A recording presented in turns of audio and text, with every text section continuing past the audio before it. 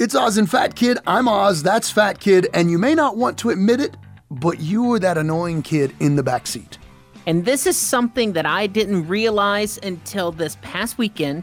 We went on a road trip. It was like 6 hours down the road, and I had my girlfriend's 12-year-old and my 14-year-old niece. They were both in the back seat, and my God, they didn't shut up the entire time. Oz, I'm telling you, it was ridiculous. They had all kinds of games. They had a tablet, they had an iPhone, they had a Nintendo Switch, they had all kinds of things to play with, and they're yammering on and talking with each other like they just jabbering and would not shut up. And I realized, like, it was this, I'm driving down the road, I'm on the interstate, the music's playing, and it was just this like feeling that washed over me that, oh my God, I was this annoying kid in the backseat on road trips. Well, I was about to say, man, that you don't have it too good, I guess, because my kid is pretty good about having the tablets and stuff and falling asleep. Dude, I'm telling you, it was this like realization that I put my parents through all kinds of hell. So we used to go on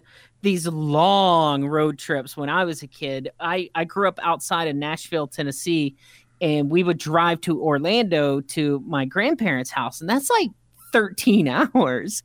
And I remember, like, my mom used to play word games with us. We used to play games where you had to find words on the billboards, or we would play car bingo, or we would play license plate bingo. And now I realize, like, how much that must have sucked for my mom to do for 13 hours straight.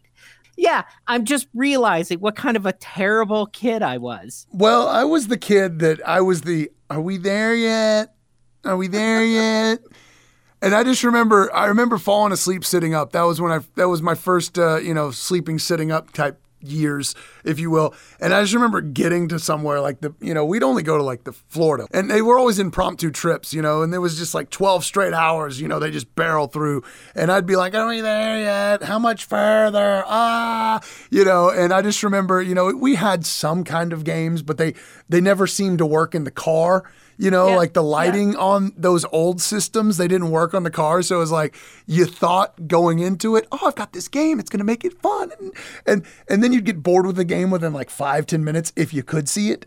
And then you'd wake up. I had a Game Boy, and you couldn't see that thing in the car to save your life. Yeah, because of the reflection and the lighting and everything. Yeah, so kids don't even understand how good they've got it right now with the iPads and everything. My wife puts like a little mini DVD in the car when the oldest boy was really young. Like we had the whole like DVD set up, Velcro to the back of the seat. He could watch like movies and stuff. I mean, he would either be pretty quiet or he'd fall asleep. And now he's got like iPhone, or, he'll be like, can I play on your phone? And he's usually pretty good, I don't even know if it's about having the entertainment, because as I realized when I was a kid, I mean, my mom was entertaining me for 13 hours straight.